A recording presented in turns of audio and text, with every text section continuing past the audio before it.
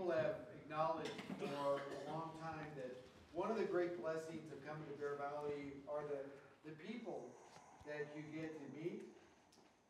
You get to witness in their Christianity, and in our situation, and I'm including me, to learn from.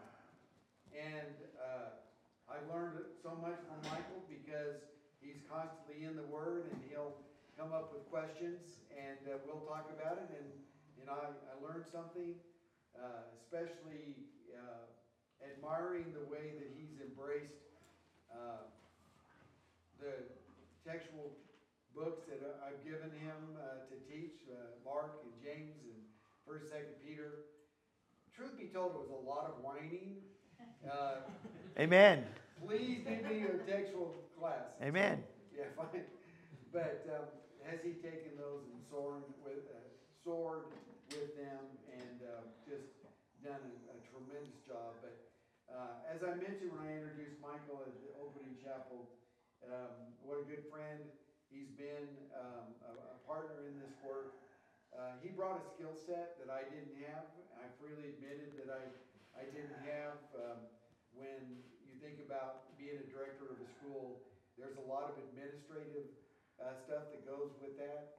And I had zero experience as an administrator, and I had that much interest in being an administrator as well. But Michael had already run a business, been successful in business, and so he taught me a lot about the administrative side of things, and I really appreciate him for that. And what you might not know is that it was Wes and Terry Autry that were one of their first contacts, and then Don Canner, who was a preacher at Bear Valley at the time, studied with Michael and Lynn and taught them the gospel. And shocker, Mike was a real hard sell to obey the gospel, but once he saw the truth, it stuck, and obviously has remained to this day. So anyway, as we continue our series on 3 pieces of advice or passages that have impacted me, we'll look forward to hearing our brother Michael preach the word. Advice is such a strange thing. First of all, coming up with it, those of us on staff have talked about this. Choosing pieces of advice that have been valuable to us is a challenge. Many of us have received so much advice over the years. It's hard to narrow it down on 1 or 2. The other problem is that often we don't recognize good advice until after we failed at something. And then we kind of go, oh, wait a minute. They told me it was going to be this way. So offering advice to you may seem somewhat futile at times, but I hope that what I share with you today is valuable. The first piece of advice that I want to share with you today came from my mom. Moms always encourage and always guide us as children. There's no doubt about that. My mom was no different. And my mom used to tell me, you can accomplish great things if you're willing to do the work. And I'll be honest with you, I always hated the second part of that. I always wanted the idea of accomplishing great things. We all want to accomplish great things. Sometimes we want to just have it done by osmosis, though. And the reality is that if you're going to do great things, you're going to have to work to do them. And there really aren't any shortcuts in that. I wish there were. I wish you could just put your Bible under your pillow at night and lay your head down and just magically absorb everything that's in this book. It's not going to happen. It applies to every facet of our life that work is necessary. It isn't going to happen on its own. It's interesting that it takes diligence, and in 2 Timothy chapter 2, verse 15, Paul told Timothy the exact same thing. Be diligent to present yourself approved to God as a workman that doesn't need to be ashamed, rightly handling the word of truth. That word diligent means to be especially conscientious in discharging an obligation, to be zealous and to make every effort. Well, what obligation are we to accomplish and discharge? In 2 Timothy 2:15, I would argue that it is rightly handling the word of truth. That is the obligation that we have. That's what you came here to do, is to rightly handle God's word. And are you being diligent about that work? You know, if someone shows up at your house, if a workman shows up at your house to fix your air conditioner or your refrigerator and they don't know what they're doing, they should be ashamed of themselves, shouldn't they? They represent themselves as a workman who can fix those things for you. And yet they show up and they're not prepared for that task. Well, we can do the same thing when we don't prepare ourselves for the ministry that is set before us. Now, I'm not suggesting that we can ever know Scripture fully. We all can learn more. But can we be proud of the workmen that we are? Can we stand before God and saying we've made every effort to understand His Word, to learn it, to know it, so that we can share it? You know, it's interesting. Over the years, people marvel at the knowledge Denny and Dan have of the Greek language. And I'll hear students say, boy, I really wish I could preach out of the Greek text like Dan and Denny can. Well, you can. Start now and study for the next 20 years. And I don't say that to discourage you. I'm just saying, you know, people want to be able to do that, but they don't recognize the work that went into doing that. If you want to know geography, I almost said geology. If you want to know geography like John, guess what? Study it. Spend the time learning it. Dig deep. Invest. If you want to know Roman history the way Dave does, if you want to know everything the Wayne Berger does, you have to commit your life to studying those things and learning those things. It's going to take work. You're not just going to sit while you watch American Idol and come to know these things. It's going to take an investment.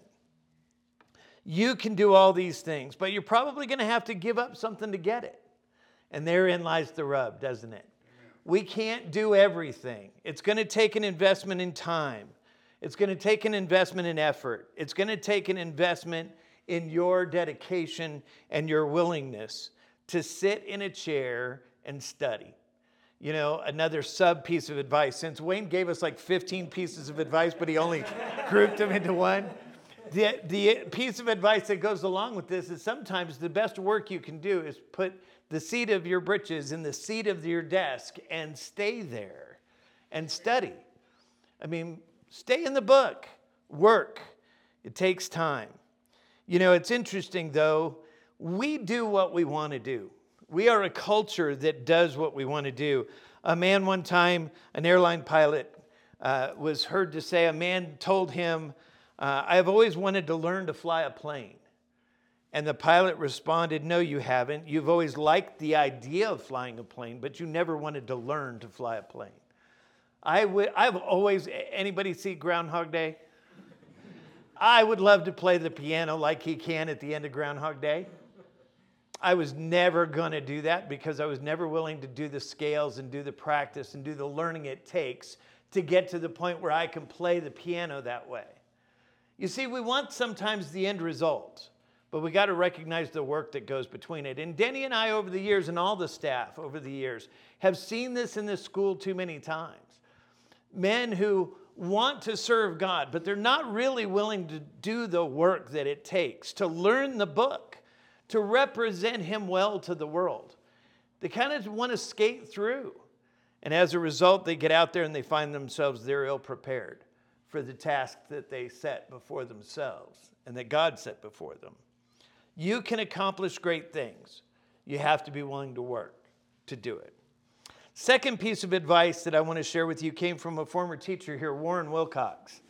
Warren, I could give you 25 sermons on advice that Warren gave me over the years. I learned so much from him.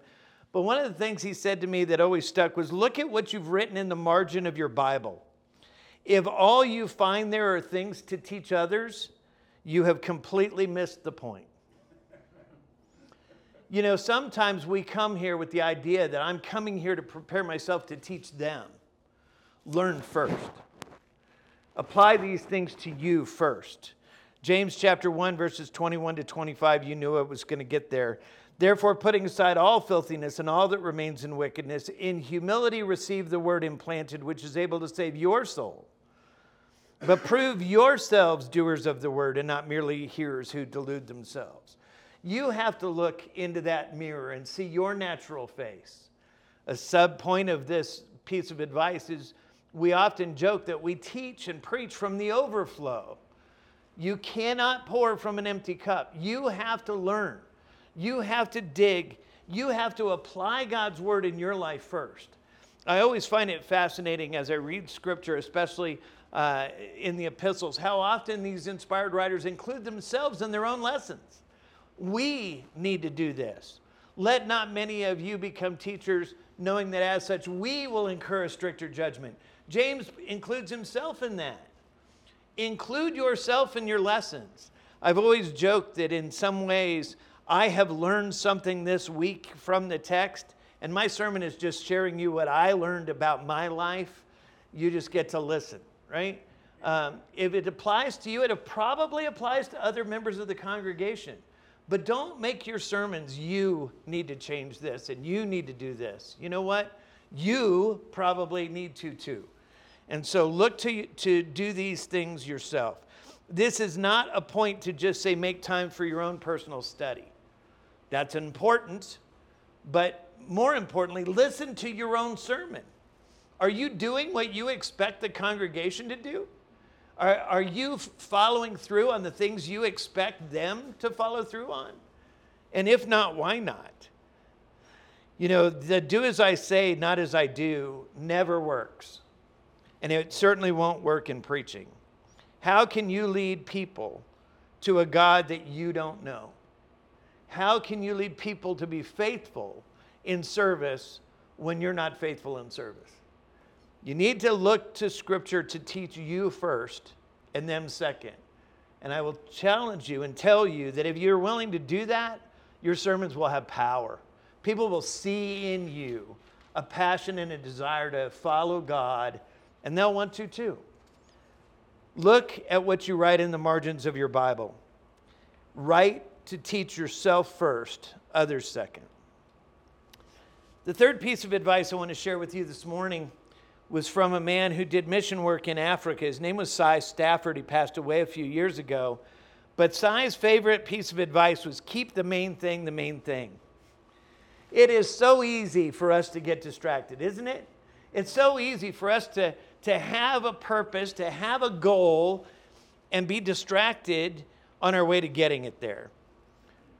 While you're here at school, I want to remind you of some of the things that you have said, but I want you to be mindful of why did your supporters send you money to be here? Did they send you money here to play video games?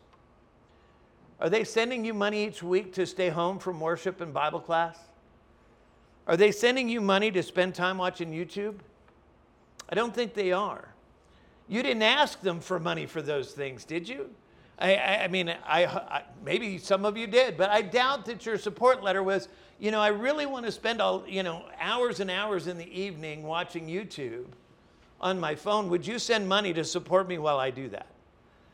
No, as a matter of fact, I went through applications and I looked at what some of you wrote down specifically on your application about why you wanted to come here and why you wanted to do this.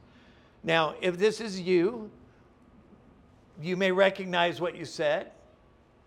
Some of you may not even recognize what you said. And I would challenge you to go back to your application, ask Terry to see it, and be mindful of what you said when you came. One application said, I want to be trained to be an effective tool in God's hands. What a great goal. How does that fit when you also say to instructor, I don't see the point of the assignment that you just gave us. I think it was busy work. I just didn't want to do it. Well, does that really fit with the goal of I want to be trained to be an effective tool in God's hands? Do you only want to be trained the way you want to be trained? Or do you recognize that this staff has experience and knowledge that you need? Sometimes they're going to give you assignments that you don't necessarily understand, but we recognize the value of those assignments long term. One application wrote, God's word is the highest priority in my life, and I need to learn it better. Great thought, isn't it? should be the highest priority in all of our lives. But how often have we as instructors heard, I need more time to get my assignments done. I just haven't managed my time very well. I was busy with other things. Wait, I thought you said that God's word and learning it was your highest priority. What other priorities are getting in your way? Sometimes they're good things, sometimes they're not so good things. Another application said, my number one priority is to train myself to bring souls to Christ. How often have we heard, I'm sorry, I was out of town during research week visiting friends and family. Sorry I didn't get that work done, or I didn't read that book that you required in class. I just didn't have time this quarter. Really? Was your number one priority to train yourself to bring souls to Christ? Or are other things impinging on that goal?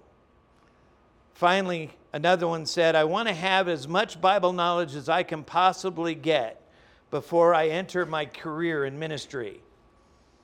How does that jive with, I know my paper was only 4 pages and the assignment was to do 8, but I just did what I could do. Now, I'm not saying these things to say that all you should do from the time you get up until the time you go to sleep is study and work on your assignments. But what did you purpose in your heart to do while you were here? And are you doing it? And I'll be honest with you, some of the distractions are really good things. It's wonderful to have Devo nights with your brothers and sisters in Christ. It's fun to have game nights. It's fun to just get together and spend time with one another. But when that becomes a distraction from the goal of why you're here, it can be devastating to your studies. It's very interesting that I just got a text 2 days ago from a former student who regrets the way they spent their time while they were at Bear Valley. He just said to me, I did not prepare myself the way I should have. I was lazy in class. I didn't do the work. And now I'm supposed to lead these people, and I'm not prepared for the task. Brothers and sisters, you're here to prepare. Prepare, right? Dig in. Be willing to do the work. It's interesting that in Mark chapter 4, verse 19, in the parable of the soils and in the explanation of that, Jesus said that the worries of the world and the deceitfulness of riches and the desire for other things can choke out the word and make it unfruitful. Well, I would suggest that can happen to you here as well. That the worries of the world, the money issues and those things that challenge you can choke out the world. The deceitfulness of riches, maybe just thinking about, I could make a whole lot more money if I did another career. But really just the desire for other things. The desire to spend time with each other instead of studying. The desire to have a devotional instead of study. The time to do other things and to be engaged in other activities that can be a distraction from your work here. Can be devastating to your learning. And they can be detrimental to your future ministry. You made the commitment to dedicate yourself for 22 months to studying God's word. I will tell you, there are people in the world that would kill to be in the chair that you're in. And they don't have that opportunity. And you won't get it again. You won't ever probably in your life have the opportunity to spend 2 years just immersing yourself in God's word, digging deep, listening to his voice, sitting at the feet of men who have studied this book their whole life. Take advantage of it while you're here. Because once you get out there, the time that you have for study is going to be minimized. You're going to have a lot more to do. Recognize that these desire for other things can choke the word out and make it unfruitful in your ministry if you're not careful, even while you're here. Finally, my last piece of advice, be willing to walk through the doors the Lord opens for you. And this is my advice to you. Denny alluded to my story the other day, and I know we're running out of time. I'm not going to give you all the details of that, but I came to Denny Petrillo one day. I was running my advertising agency. I had a marketing company with some partners, and I came to Denny to ask about taking a class. I thought I could get away from the office for 6 hours a week and just sit in the classroom and I wanted to learn from men like Warren Wilcox and Dave and Denny and others. And so, what class should I take? And Denny's response was, well, what you should do is just quit your job and come to school. Just like, that was my reaction as well. I laughed. That's a joke. Okay, Denny, I'm just here for one class. Don't, whatever. He said, no, you really should. Would you consider it if we could work it out? It was like, there's no way for us to work that out. I don't know enough people to raise the support. I was converted here at Bear Valley. And he said, well, if we could figure it out, would you consider it? I was like, yeah, sure, whatever. He said, well, we need to talk to J.J. Turner. J.J. was the president of the school at the time. See what we can do. You willing to do that? I was like, yeah, whatever. So 2 days later, we met with J.J. And I'm thinking the whole time J.J.'s going to laugh and say, this is dumb. We go into J.J.'s office. Danny says, what do you think about Mike coming to school? Great, we got to make that happen. I was kind of like, what? And I was like, there's no way I can, the money and everything. And J.J. said, and Denny said, well, why don't you come as a student and work on staff?